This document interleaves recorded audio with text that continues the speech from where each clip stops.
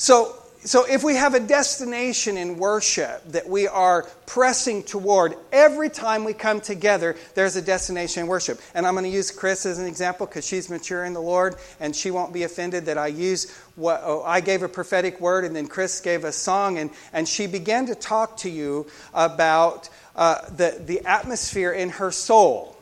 I want to distinguish for you the difference between the soul and the spirit. There was a great example. Thank you for that example. We're going to use you as an example this morning. Chris said, I didn't feel like coming. Okay, now whenever we were worshiping and I was prophesying, there was this anointing in this place. When Chris said, I didn't feel like coming, did you feel the shift?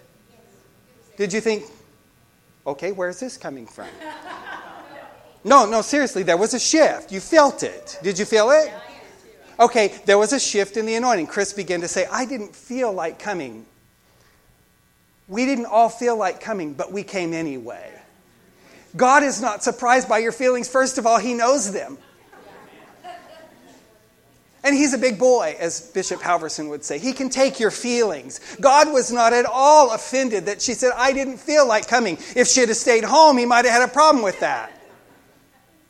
If she said, I'm not coming because I don't feel like coming, then the Lord's going to have a discussion with you.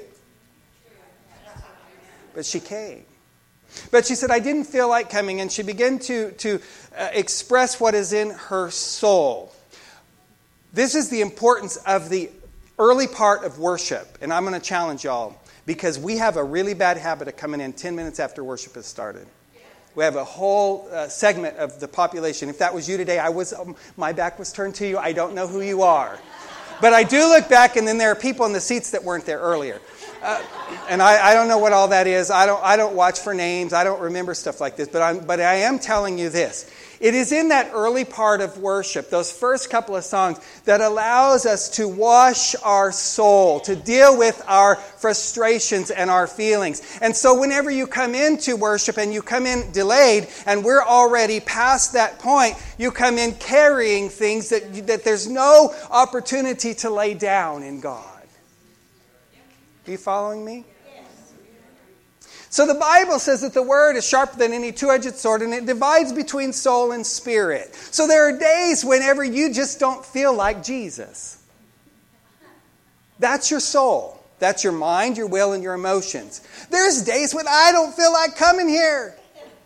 And I'm the pastor. And my wife reminds me, but you're the pastor. Most of the time I don't tell her. Because she would just laugh at me anyway and say, hey, get up there and lean on the Holy Spirit. And the flock, the people of God need the Holy Spirit to invest the manna for the day in them. So you come faithfully, right? Okay, so but we don't walk with God based upon what we feel. So you could be one of those individuals that's just received a bad report from the doctor, and you can go have a good cry, and you can say, oh God, what are you doing in me right now? What is this? And He's not moved by any of that, because that is your soul. He gave you those emotions. So we as believers understand that in coming to maturity, we have to come to the place that we're walking in the Spirit. But to get there, you have to get through what you feel. And you don't always feel great. So our hope is that we get to the place that we walk in what the Word says. But the Lord knows this. You as a believer, if you are a follower of Jesus, I have days when I don't feel super spiritual. And I let things come out my mouth that are out of my emotion and not out of the Word of God. But at the end of the day, I come to the Lord. And, when it's all said and done, I come to the Lord and I say, Lord, I am so imperfect. And I have felt some things today that were not from you. And I've thought some things today that were not from you. And I've even said some things today that were not from you. But the reality of it is, your word says, you are my God. and I am your child. And your word says that I am more than a conqueror. Your word says, greater is he that is in me than he that is in the world. So the word then comes and it divides between what I think and what I feel as a human being and as a man and as a vessel of flesh. The word comes and divides, and I decide at the end of the day, am I going to stand on what I feel, or am I going to stand on what God says? Now, I want to point out to you prophetically, whenever she began to share, and she began to share out of her soul, you felt that shift. When she began to sing about the seraphims and the cherubims and the presence of God and coming on in, all of a sudden that anointing just swept back in right over the words that she was singing. We were right back where we started. That happens in your life day by day. But as a body of believers, I challenge you that we need to begin to let our worship in the first few minutes that we're together, really laying our stuff at the feet of Jesus, our frustrations at the feet of Jesus. I'm talking to people, some of you do not know. You've already been told you don't know. Mary, you don't know what's going to happen with your work. There's some of you that don't know if you're going to have a job next month. There's some of you don't know what's going to happen with your housing, with your apartment, with your finances, with that old clunker you're driving that's about to break down and fall apart, and you're seeing yourself on the bus. Where's Madeline? Oh, she's riding the bus to school a little bit. She's in Powerhouse. She's working. God bless her. And we come in with that's life's stuff. The entrance to the presence of the Lord gives us this opportunity to lay all that stuff at the feet of Jesus. But if you don't come in, He can't deal with our stuff. He can't turn around and affirm you and say, I know you didn't feel like coming, but I'm so glad you're here. He's calling us into deeper places with Him. We're on a journey, and there's a destination in His presence. And we're going to talk about the altar of incense there. We haven't got there yet, but I'm going to just point out some things about that right now. The altar of incense there is the last station before the entrance. We'll go into this in more detail in a few weeks. There's a line between the altar of incense and the Ark of the Covenant. That's the veil that was torn so that you and I could go in and out of the presence of the Lord without restriction. That altar of incense is a place of worship. There's no animal sacrifice on the altar of incense. There's incense on the altar of incense. And we're going to talk about the aroma of worship. But it is there that you deal with your soul. It is there that you deal with the mind and the will and the emotions. It is there that you submit the feelings and the thoughts of your soul to the Word of God, and you declare that He is your promise. And that's what we do in worship. Lord, you're our high tower. Everything we need is in you. All our hopes, all our dreams, everything that we desire in this life. We sing that stuff. We're right there at the altar of incense. We're offering up our praise before the Lord, and He's receiving the sacrifice of praise. And it is there that we lay our stuff down on the altar. And I've shared this testimony with you, and I'm not going to belabor the point. But I stood at that altar, and I heard the Lord say, I want you to lay everything that you have on this altar. And whenever I began to do that, there was a moment of fear. Can I be honest with you? Yeah, Pastor feels fear too. There was a moment of fear where I thought, if I put everything that I have on the altar, if I put this ministry on the altar, if I put my family on the altar, what if God says there's part of what I'm putting on the altar that He's not giving back to me? What if the fire of God falls there and I don't get it back? I mean, I like my wife. Put her right up there on the altar. I love my children. I love my family. I love my wife. Sorry, honey. I adore her. Adore my children. I love this ministry. I love everything that I do. With my life is wrapped up in the call of God and things He's purposed for us to do. And when you go before the Lord and you put everything up there, what if He messes with your life? I had to process that. right there at that place of worship, God said to me, do you trust me more or do you love your stuff? Right there at that place of worship. And I had to come to the place in God that I said, I'm putting everything that I am on that altar, and I trust you with all of it. David did the same thing when he was corrected of the Lord, and the Lord said, here's the corrections that you can have. And he gave him a list. I can take this out on the nation because you sinned, David. Let me take it out on them.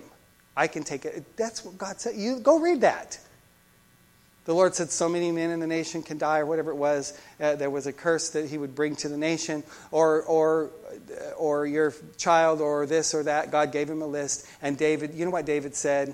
He was right there in God. Listen, we are spirit beings. You're standing in this room. And so you're thinking, oh, I'm at church. I'm in between the pews. I'm sitting on the third, fourth row, whatever it is. But when you come into the presence of God, you're right there. That's what is happening in the mind of the Father as you enter in. So it is in God, it's a literal thing that is happening. Because that kingdom of God, that eternal kingdom exists and is far more real than the chair you're sitting on. This is temporary. You know, if you read in the Scripture, it's all going to burn. But you're right there in His presence. So David was right there at that altar of incense, receiving correction and instruction from the Lord. And the Lord said, what would you have me do? These are your options, son. What do you want? You know what David said? God, you know best. You choose. You choose.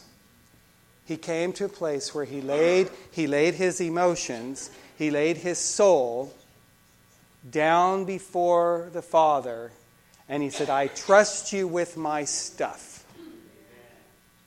That's one of our destinations in worship. I know I'm running a little ahead of myself, but it was appropriate today for us to know that in worship we come to the place that we can lay our stuff down. And we go into the presence of the Lord. And in His presence, we deal with God face to face. And we worship Him there. So the Holy Spirit I think the Holy Spirit keeps saying to us, I want you to come on in. I want you to come further. I want you to come further. And I want you to get into my presence. I want you to get past the tear in the veil. I want you to come on in to that most holy place. And I think a lot of times that we just don't quite... We know that, we want that, we're not quite sure what that means.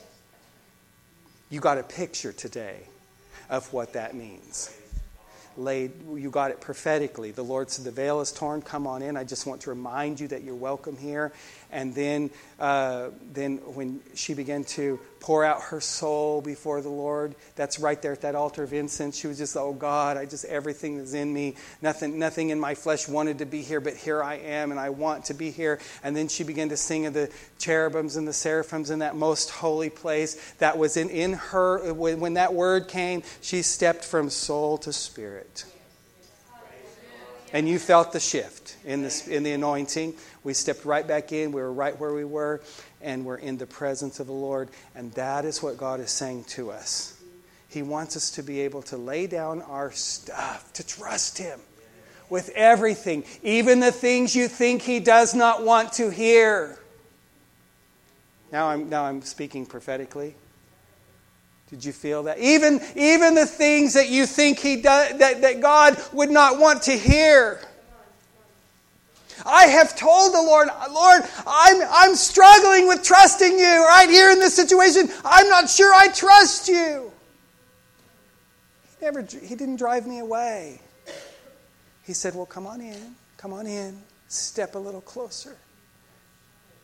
Lord, I'm not sure if I trust you with my brokenness. I'm not sure if I trust you with my past. I'm not really sure if I trust you with my present. I'm not sure if I can trust you with my family. Sometimes God allows things to happen or just circumstances. In this life you will have trouble, and it's not even God. We blame it on Him. They call, every time the tornadoes blow through and 37 people die, they call it an act of God. God didn't do it. Sometimes there's brokenness that comes into our life, and we begin to put the assignment of that and the frustration of that upon God. His shoulders are big. He can take it. He can take it. He's got broad shoulders. And He'll take the blame. If it'll get you a step closer, He'll stand there. Jesus took the blame. The thief comes to kill, steal, and destroy. Jesus went to the cross with the blame. He took it. Your blame and mine and all of it. He took it. So that we could come closer. And He's still today taking the blame. Receiving our frustration. Because He said, cast your care upon me. I care for you. Come, throw down your yoke and take mine. I don't want to get into what that means, but you're going to wear a yoke. The long and short of it is this. You are yoked. You're either going to wear the yoke of this culture and the yoke of unbelief and the yoke of this world, or you're going to wear the yoke of your Creator. You just get used to that. There's a whole world out there in rebellion thinking they don't want to wear a yoke. My brother told my dad, I want God to leave me alone. I want the devil to leave me alone. And my father said, you just don't get it that way. Sorry, it doesn't work that way. It's either or. And then who was the songwriter? You're going to have to serve somebody. Bob Dylan. He said it right. You're going to have to serve somebody. That's the way you were created. It's the way you were designed. So you either get up under the yoke of this world or you get up under the yoke of Jesus. So He says, come into my presence, cast your care upon me, I care for you, bring your disappointment. You can come and stand here and say, God, I'm disappointed with you. I didn't like the decision you made. He's big enough to take it. Bishop Halverson talks about when his 17-year-old son, Craig, was killed in a car accident, and he said months later, he's processing all of that, and one day he hears the Holy Spirit say, when are you going to deal with the fact that you're disappointed with my decision? And Roger said he pulled over the side of the road, and he began to weep, and he began to cry, and God says, I want to hear. And he said, I began to yell at the top of my lungs, why did you do this to me? Why have you put me through this? And he said, I said everything that was in my heart, everything that had caused my heart to be broken, everything that had made me mad at God, everything that had anything to do with losing Craig and the frustrations that we'd gone through as a family. He said, I laid them all in God's lap. And he said, I didn't do it graciously. That means Bishop Halverson at one point in his life had some things come across his tongue that weren't super spiritual. And God said, when he was all done, is there anything else you want to say to me? He said, no, I think I've said it all. He said, all right. And this is what the Lord said to him. Are you going to forgive me for disappointing you? See, we run around, we say, God will never disappoint you. Oh, yes, He will. He is sovereign. There's been plenty of times God didn't do for me what I wanted Him to do. That's a spoiled child. I've disappointed my children plenty. And I probably will before the sun goes down today. But I love them. And sometimes the choices that I make and the decisions that I make that disappoint them are for their best interest. And God loves you. And we won't understand until we stand in His presence in eternity and have full understanding and full use of a spiritual mind that we'll understand why He made the decisions that He made in our life. Amen. But we submit ourselves to Him right there at that altar that's gone from the wall. That's all right. It timed out. That's all right. We submit ourselves to Him there, and it is in worship that we submit ourselves to Him, and we say, I come and I trust you. And just like Thomas said, I don't know if I believe. He said, God, he said, Jesus, I believe, and you're standing here in front of me and I believe, but help my unbelief.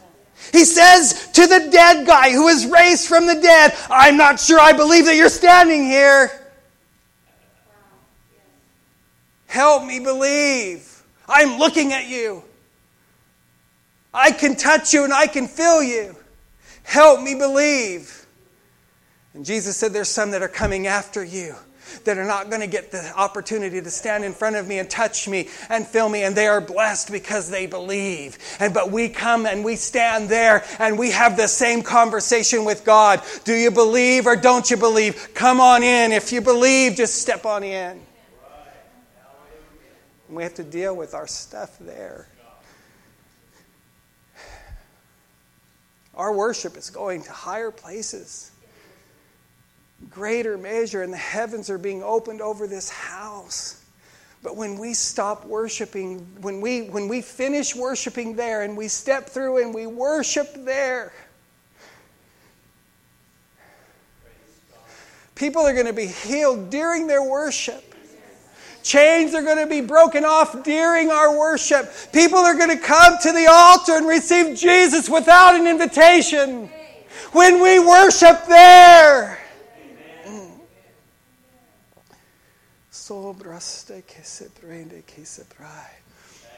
I just thank the Lord for the picture that He drew for us today in worship. And I want to challenge you that from this point on, when the Holy Spirit says, come and press on in and come on through, that's the time in our life where we just lay everything down that concerns us and we come to some kind of place. If you have to just whisper, Lord, I do trust you. I do trust you. You could say, I need your help to trust you. And that invitation is still, come right on in. Come right on in. I can't, I've lost count of the times that I thought God would be mad at me and would not receive me. And the old enemy's up on my shoulder saying, you don't deserve it. You don't deserve it. And I go back to the Word, and the Word says, yes, you do, because of Jesus. Because of Jesus, just go right on in. I don't deserve it, but Jesus did. Go right on in. We're going to talk about that. I can't wait till we get into those areas of the tabernacle in our discussion. Praise God. Holy Spirit, would you just sit in the presence of the Lord for a minute, and then Jonathan, you need to come and be prepared to do whatever you're going to do. Jonathan's going to just share a couple of things. The ushers are going to come and minister to you, and then I'll have some closing remarks because you've received the word today. Father, would you do this in us? That vision that Becky shared where there's the potential for an open heaven over this house in greater measure than we have ever known. We want to come on in. Would you help us? We are unable on our own, even with the veil torn. And there's a gaping hole between the holy place and the most holy place. And even with that gaping open door, we still tiptoe around outside and we wring our hands. And we carry our stuff. And the priest wasn't able to go in with anything but the blood. Nothing else. He only went in with the blood of Jesus. So we can't carry our stuff in there. Our stuff won't fit through the veil. We have to lay it down at the altar of incense. Would you help us? Would you help us? Would you help us? As a body of believers, would you help us to come into those places in worship? And for that, we'll give you great praise. Great praise. And Lord, I just submit, I think that what was said in personal ministry this morning to Rachel, that we need to understand as a body that our leaders, we can only go where our leaders can go. We can't go further in God than our leaders can go. And so when the enemy doesn't want you in the presence of the Lord singing the song of the Lord, he tries to stop your leader from being able to be in the presence of the Lord singing the song of the Lord. So we just agree together again that release is over the life of our leaders, Rachel and Julia and Dominic and Chris and everybody on that team. If I start naming names like that, I'll miss somebody, and I don't mean to do that. DJ and all of y'all that serve up there. We pray that nothing restrict your worship, that you guys walk in such a spirit of unity, that you guys walk in such a spirit of agreement, that you guys link arms together, that you let nothing stop you, that you not come in with attitude or frustration or whatever that restricts you from the presence of the Lord, that when you get in and you begin to sing the songs of the Lord, that you're ahead of us, laying down your stuff and going forward. We speak that over your lives in the name of Jesus. Amen. Praise the Lord. Everybody ought to shout amen to the Lord this morning. Praise the Lord. All right. The ushers were so nervous that they weren't going to get to do their job this morning. Jonathan, come and share, and then we'll let our ushers serve us.